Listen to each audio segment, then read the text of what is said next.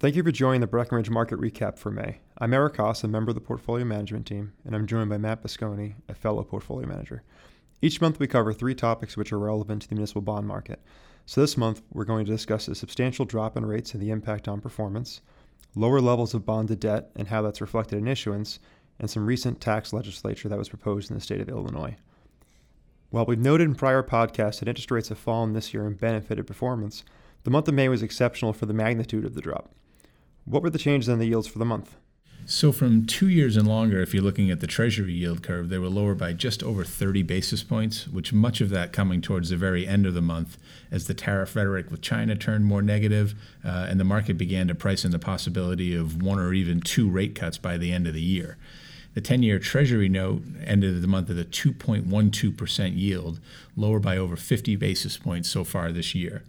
If you're looking over on the muni side, yields also fell sharply, though not by quite the same amount as it did on treasuries.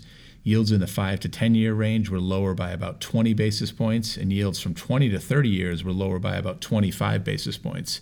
And just to give you some context for where AAA muni yields are versus the treasury market, a 10-year AAA yield right now is at about 1.65%. So certainly lower yields have benefited, as we've mentioned. Can you give us a quick update on returns for the year, Eric? Sure. So the numbers look very strong. If you take a look at the Barclays 1 to 10 blend, which is an index that has a duration of around 4 years, that was up by about 1.09% for the month of May. That brings the year-to-date total return to nearly 3.5%. So the main drivers of the strong returns were longer duration bonds as well as lower quality ratings. Strong demand and muted supply have also contributed to positive returns in the month. So on the demand side, it's been high. We've seen continued positive fund flows. Year to date, we've seen around $37 billion coming into mutual funds. That caps off 21 consecutive weeks of inflows. And then on the supply side, when you take a look at May, supply is around $132 billion on a year-to-date basis, which is essentially flat year over year. But one thing to keep in mind is that April and May were lower by 16% and 22% respectively on a year-over-year basis. So we've been trending lower as the year's been going on. And what that's also showing, if you take a step back and look at the muni market as a whole, it does show that issuers are still showing a lot of caution regarding debt issuance.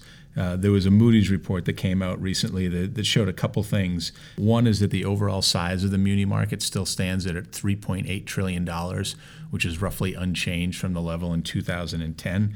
And net tax-supported debt of state governments is at $523 billion, about the 8th straight year of a minimal change in overall debt levels.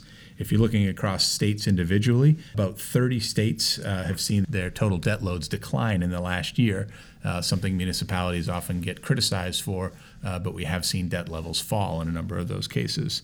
There are a couple states that you saw an uptick in debt issuance. West Virginia's debt level rose by about $2.5 billion. That was due largely to a backlog of infrastructure projects that they embarked on.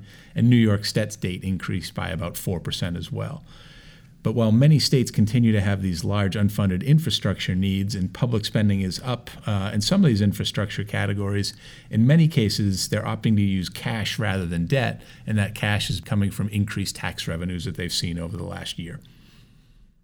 Right, so states are limiting debt issuance in general. They're looking to focus on other areas of stress.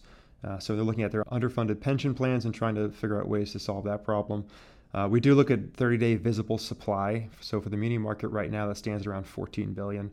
That's really the largest number that we've seen since October of last year. So we do expect some, kind of pickup in issuance, I guess I would say, or a little bit of supply coming our way.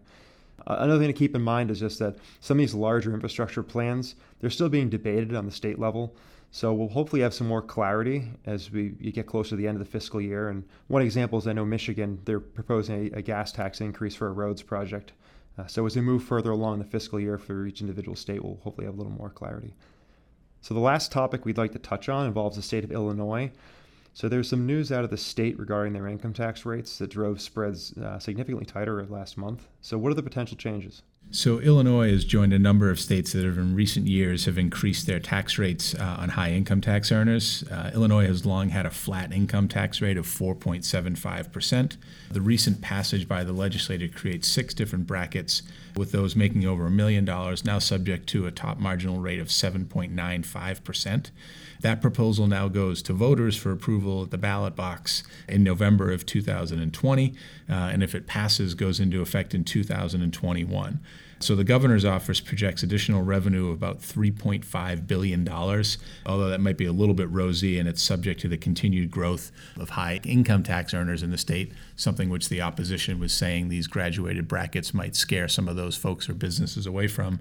But all in all, from a debt holder standpoint, it's positive for the state of Illinois. They've needed to obviously create more revenues to tackle some of their unfunded pension liabilities and a backlog of unpaid bills. So it seems likely that it'll get approved. Spreads on 10-year Illinois general obligation bonds, which is still a BBB rated credit, they're now roughly, call it 135 basis points higher than what you'd get on a 10-year AAA rated muni. So if we were referencing that 1.6% before, this brings Illinois to roughly a 3% yield in that 10-year range.